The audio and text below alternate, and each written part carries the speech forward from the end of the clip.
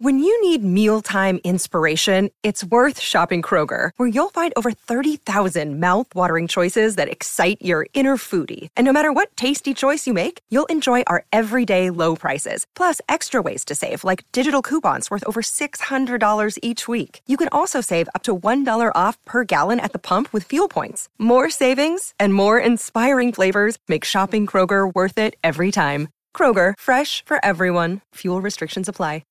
At Evernorth Health Services, we believe costs shouldn't get in the way of life-changing care, and we're doing everything in our power to make it possible. Behavioral health solutions that also keep your projections at their best? It's possible. Pharmacy benefits that benefit your bottom line? It's possible. Complex specialty care that cares about your ROI? It's possible.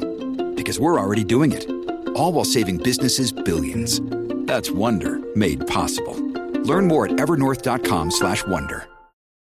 Your brain needs support, and new Ollie Brainy Chews are a delightful way to take care of your cognitive health. Made with scientifically backed ingredients like Thai ginger, L-theanine, and caffeine, Brainy Chews support healthy brain function and help you find your focus, stay chill, or get energized. Be kind to your mind and get these nootropic chews at ollie.com. That's OLLY.com. These statements have not been evaluated by the Food and Drug Administration. This product is not intended to diagnose, treat, cure, or prevent any disease. In this episode, we talk about goal setting and why so many of us never hit the goals that we set. It's time to check on your resolutions because you are now listening to Tiny Leaps, Big Changes.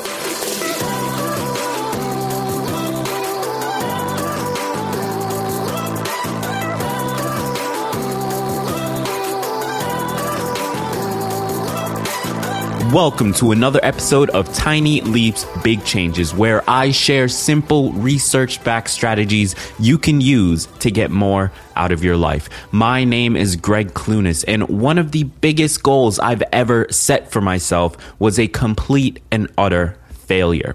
Back when I was 13, I read a copy of Awaken the Giant Within by Tony Robbins. Now, this book kicked off a summer, in fact, a year of reading personal development and self-help books. By the end of that summer, I was so confident in my ability to accomplish great things that I decided I was going to make my first $1 million by the age of 21. Now, of course, at the time, I thought that no goal was complete without announcing it to the world. So for the next 5 years, I made sure to tell every single one of my friends and everyone who ever asked me the dreaded question of what do you want to do when you grow up? This goal became my identity. So, of course, when I hit 21 and I hadn't accomplished it, there was a huge sense of disappointment. Not to mention, my friends and family went out of their way to remind me of the fact that I hadn't accomplished it. Now, I'm telling you this story because it's a perfect example of why so many people choose not to set goals for where they want to end up in life. Setting big goals that are completely out of your reach leaves you feeling disappointed, depressed, and honestly like a complete failure, which is how I felt. But with that said, there is a significant amount of research to prove that setting goals can do wonders for helping you to create a better life. So, what are we supposed to do? Is it just as simple as embracing failure and disappointment? Well, it turns out that the answer lies in our approach to setting goals. But before we dive into that, let's first talk about disappointment and pain, or rather, the fear of disappointment and pain.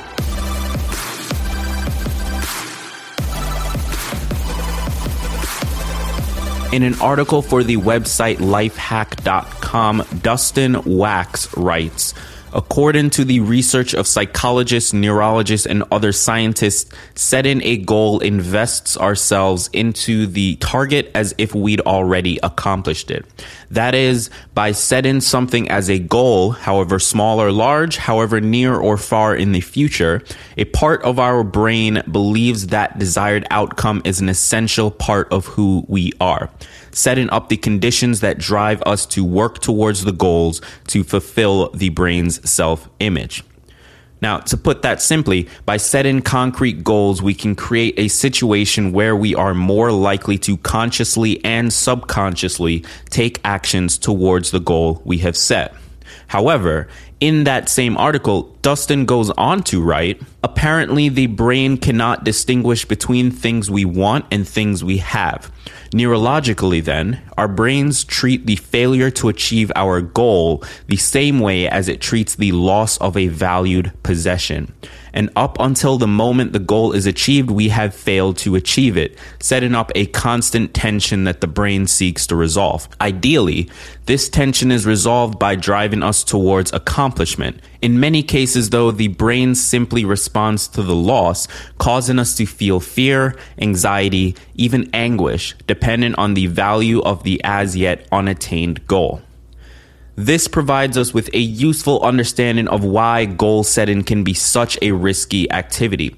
Yes, it makes it more likely that we'll move towards those goals, but the failure to achieve that goal is just as disappointing and painful as the loss of something you already had. Now, hold up, because I'm about to bring a tiny bit of economics into the mix. Have you ever heard of loss aversion? According to Wikipedia, in economics and decision theory, loss aversion refers to people's tendency to strongly prefer avoiding losses to acquiring gains.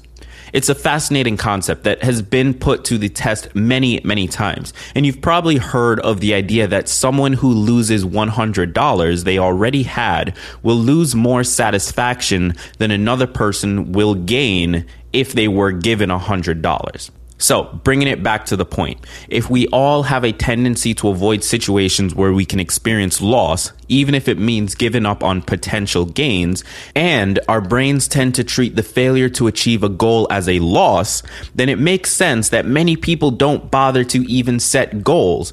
That way, you never feel as though you had that thing and you never risk losing it.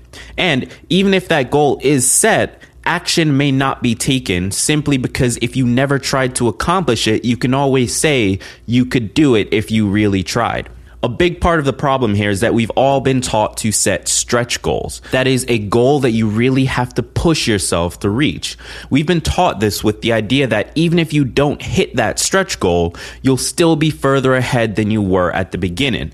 Now, in theory, this makes sense. But of course, the danger here, as we just learned, is that setting stretch goals, or ones that seem too big to achieve, makes us much less likely to even take action on that goal.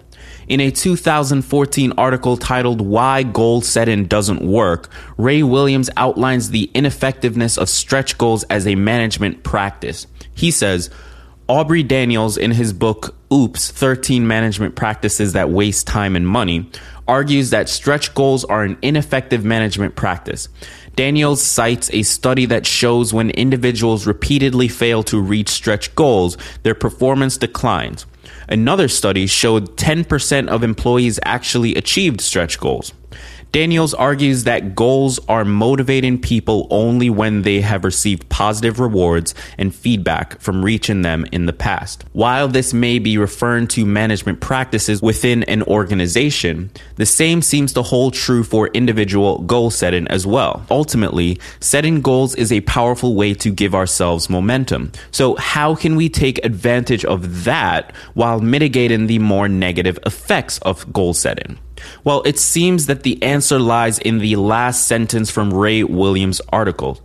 And that last sentence was, Daniels argues that goals are motivating people only when they have received positive rewards and feedback from reaching them in the past. This seems to say that in order to get the most out of goal setting, we need to have a history of achieving the goals we've set. And in order to create a history of achieving goals, we need to focus less on stretch goals and more on small, easily achievable goals. This theory seems to be supported by the original research that I mentioned in this episode as well, because while the failure to achieve stretch goals may be treated by the brain as a major loss, it also stands to reason that the failure to achieve a small goal would be treated as a smaller loss. And as the principle of loss aversion shows us, if the potential for gain far outweighs the potential for loss, people are much more likely to take that risk. So the solution here seems to be that instead of setting big goals that may or may not be achieved, we should all focus on setting small goals that can give us momentum and add up over time. In other words, tiny leaps lead to big changes.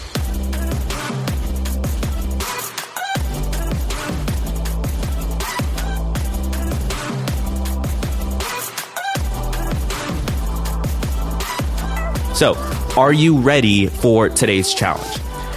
If you haven't already set your goals for this year, I want you to set one teeny tiny goal today.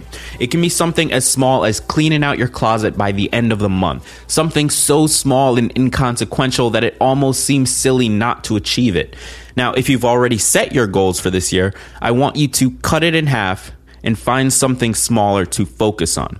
Your aim with this is to build up momentum that will carry you throughout the year by achieving small goals that can be very easily measured and very quickly finished. Today's book recommendation is The Obstacle is the Way by Ryan Holiday. The Obstacle is the Way is a phenomenal look at Stoic philosophy as it applies to the problems we face on a daily basis. In context for today's episode, The Obstacle is the Way teaches us that while the fear of failing at our goals may be holding us back, it is in this pain and potential disappointment that we will experience the greatest growth. You can pick up this book for about $15 on Amazon, but why spend that $15 when you can get the audio version of The Obstacle is the Way for free by going to www.tinyleapsbook.com and signing up for a free trial of Audible. You can cancel your account at any time and keep the free book. So what have you got to lose? Check out www.tinyleapsbook.com and pick up your copy of The Obstacle is the Way for free.